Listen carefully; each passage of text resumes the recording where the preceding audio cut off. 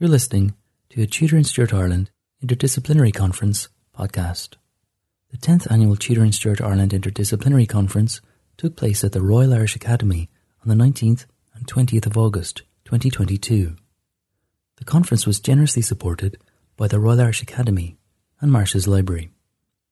As in previous years, the conference was recorded for podcasting by Real Smart Media, in association with History Hub. You can access the archive of Tudor and Stuart Ireland Conference podcasts on History Hub's website, historyhub.ie, as well as on Apple Podcasts, SoundCloud and Spotify. In this episode, a recording of a paper by Evan Bourke from Maynooth University entitled Visualising the Early Modern Dictionary of Irish Biography. I'm going to speak today about the McMorris project, which is a 4-year project that is running from 2019 to 2023 that is funded by the Irish Research Council Laureate Scheme. McMorris aims to map the full range and richness of cultural activity across languages and ethnic groups in early modern Ireland from 1541 to 1660. It seeks to present a picture of early modern Ireland that goes against the prevailing Anglo-centric perspective of literary historical scholarship by developing an open access resource that maps significant cultural actors of whatever ethnicity, writing in or engaging with Gaelic, English, Latin, Scots, Spanish, Italian, Portuguese and Dutch in the late 16th and early 17th century Ireland. In doing that, it'll provide for the first time an inclusive account of creative, scholarly and intellectual activity in the period. So to achieve this, we are building an open access website that we hope to launch in summer-autumn 2023, so hopefully this time next year you'll be able to use it. The website will have profile pages for every person in our overarching dataset and will have basic biographical metadata, who they are connected to in our dataset and a list of their works, if they have any. This data will then be visualised in 2 ways, through interactive networks and through what we are calling a deep map of Munster, which will represent the multiplicity of cultural activity in the province from around 1580 to 1607. So to build our overarching data set, we are bringing together, augmenting and cleaning 4 different data sets to see how they overlap, and quite often don't, and different perspectives they can give us.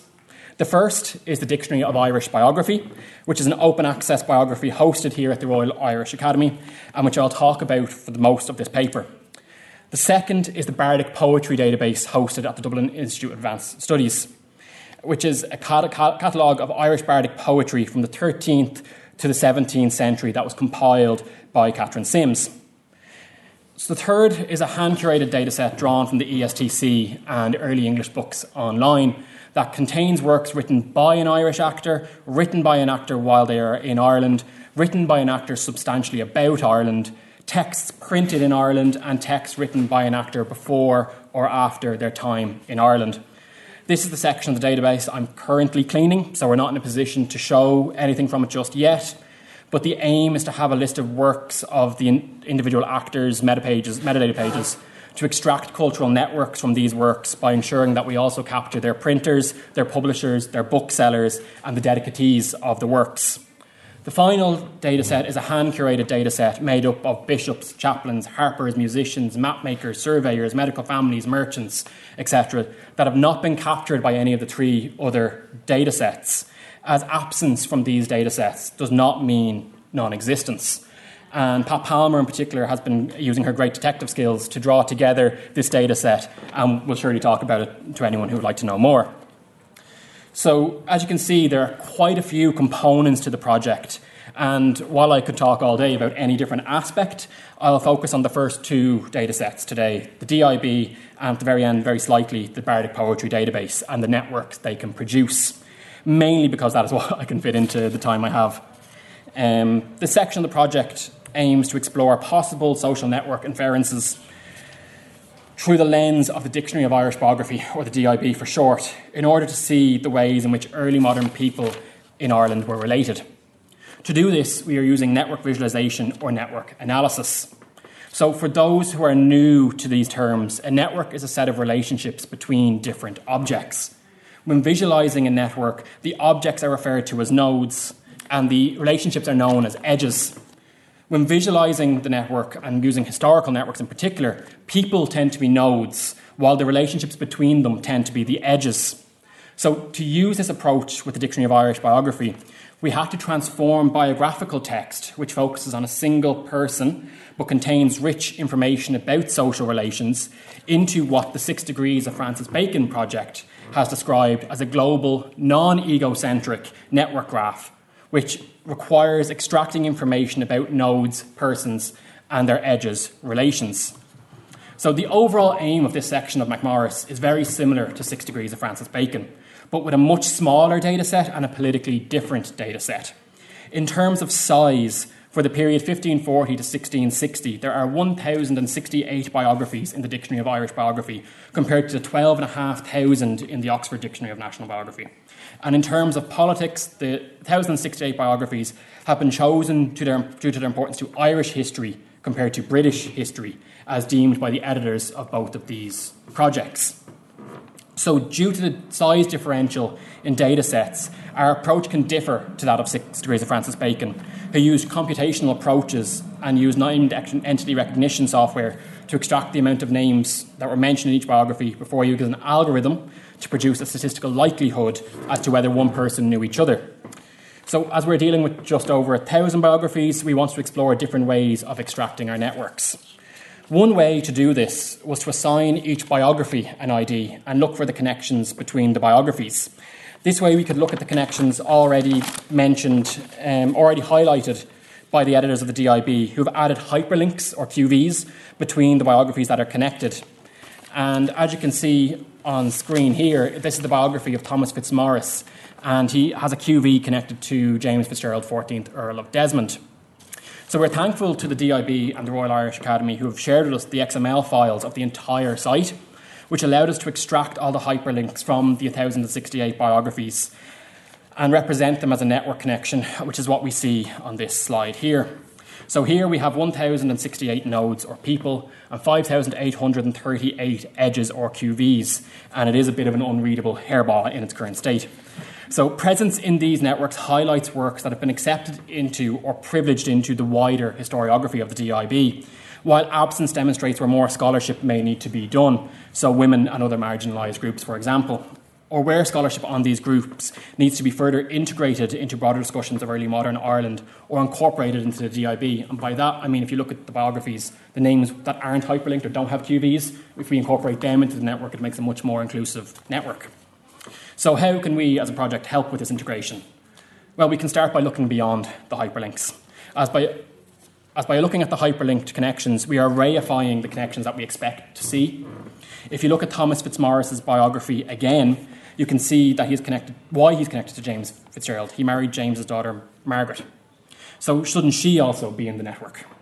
In order to incorporate Margaret and other figures like her, we read through the biographies manually, marking up the network connections.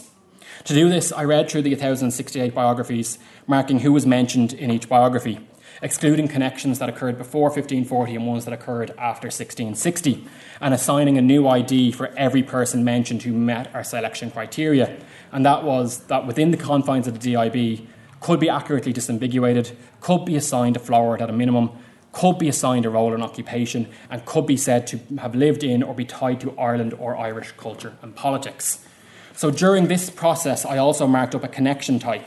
Was it a kinship connection, an ally connection, an enmity connection, and a time length for the connection, drawing on the contextual information within the biographies themselves. We then extracted potential connections from co-citations, so two people being mentioned in the same biography, excluded links already captured, and checked to see if the contextual information in the biographies warranted a connection between the co-cited. So the overall result of this network, and this process started in March 2020 and finished in February 2022, so you can see how I spent my lockdowns, is a network with 1,889 nodes, which is 821 more people than the hyperlink connection network, and 7,072 edges, which is 1,234 more connections. Of the 1,889 nodes, around 400 of them are women, and that's around 21% of the network. That is up on the 3.5% of women who have their own biography for this time period in the DIB.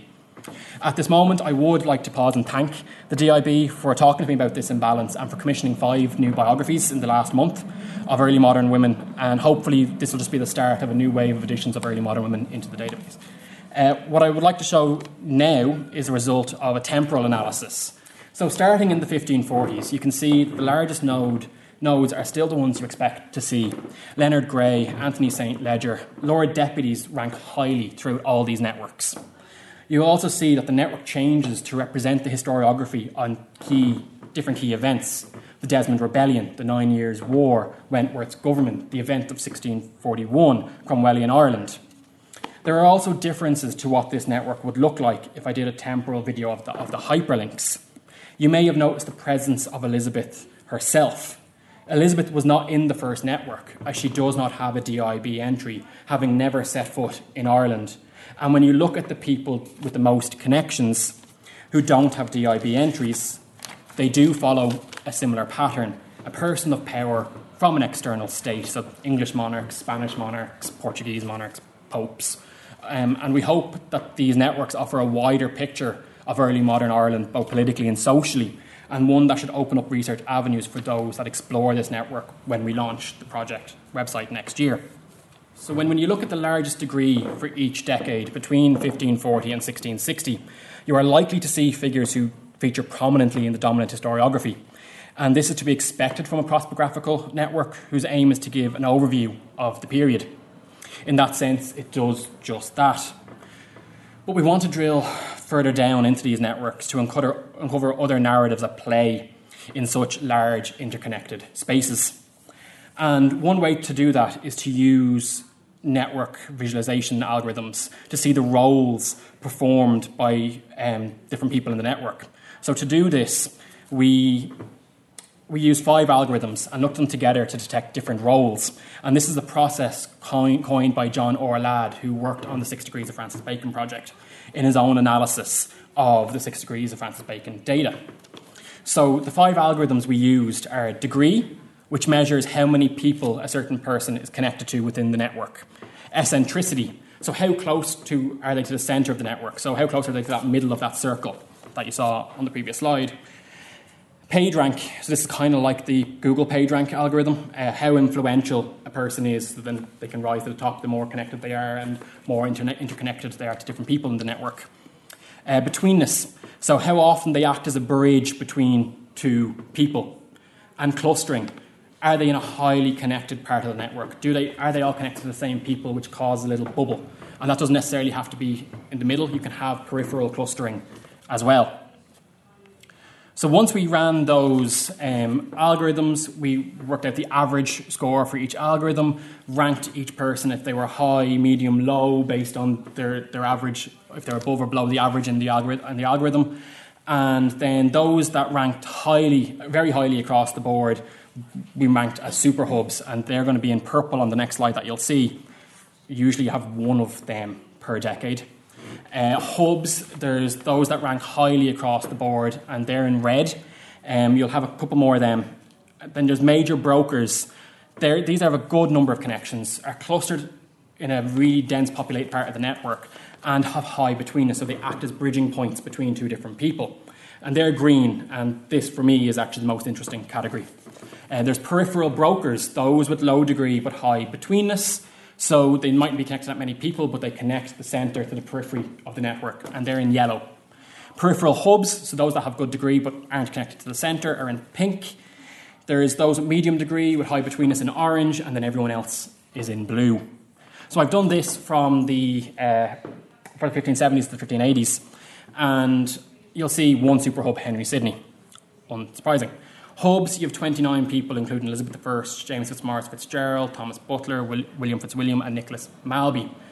And then you get into your green connection, your bridges, your brokers, and we have 86 people.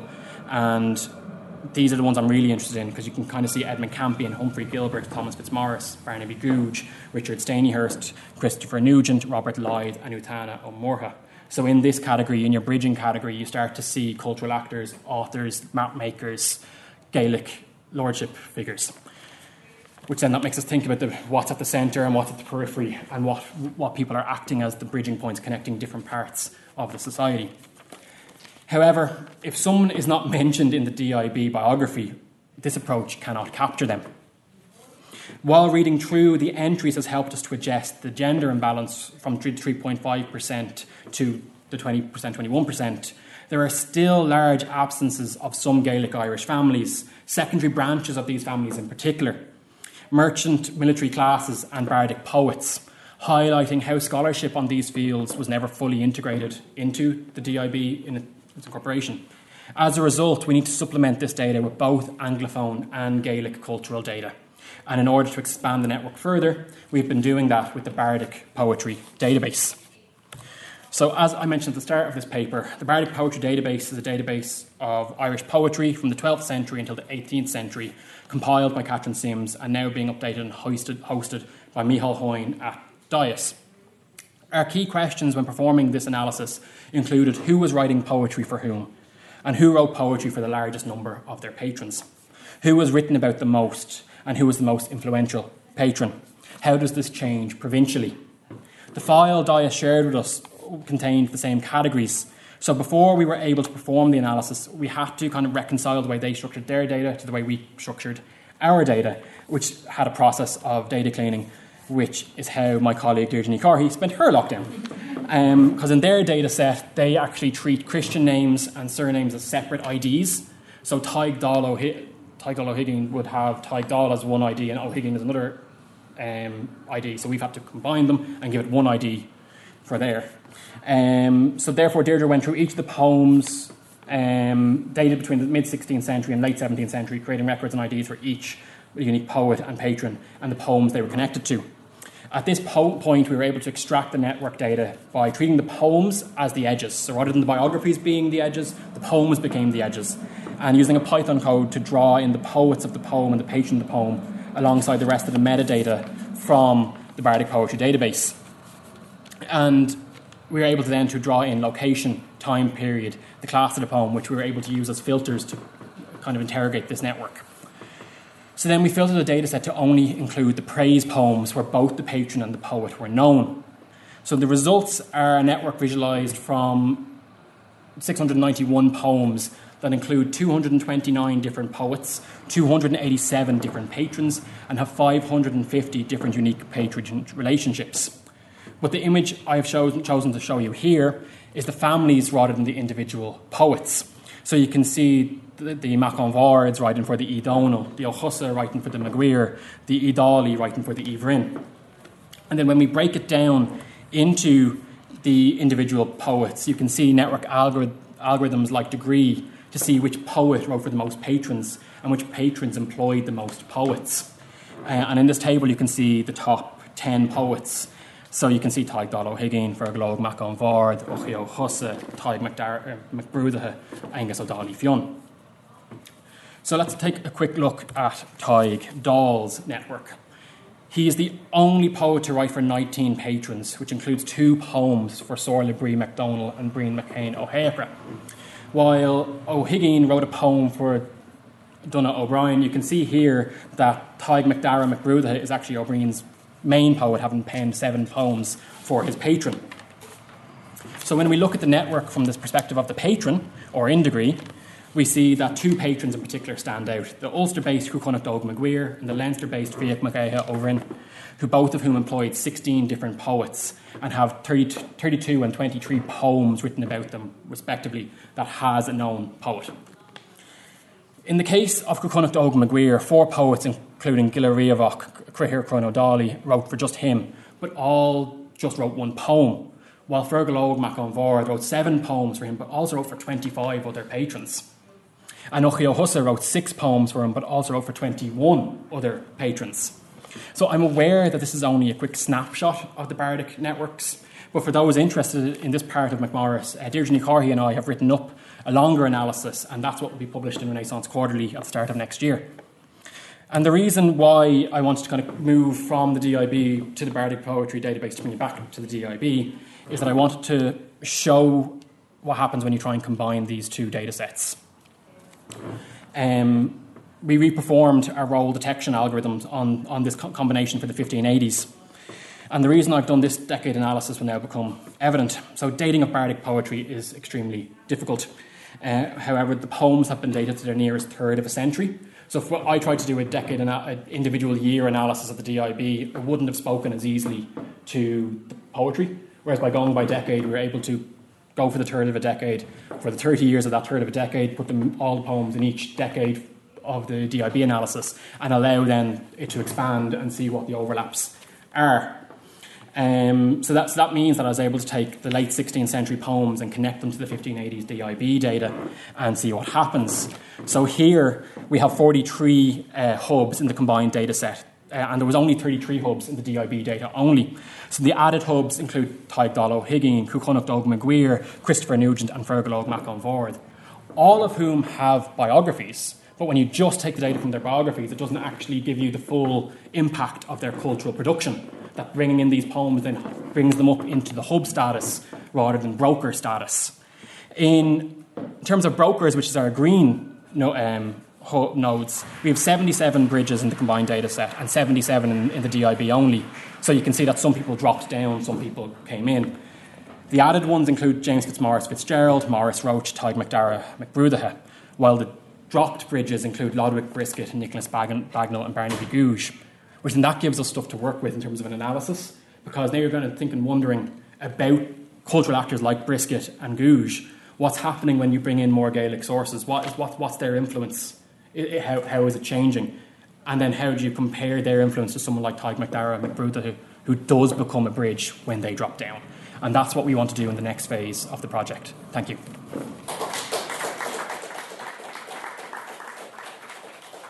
Thanks for listening to this podcast from the Tudor and Stuart Ireland Interdisciplinary Conference.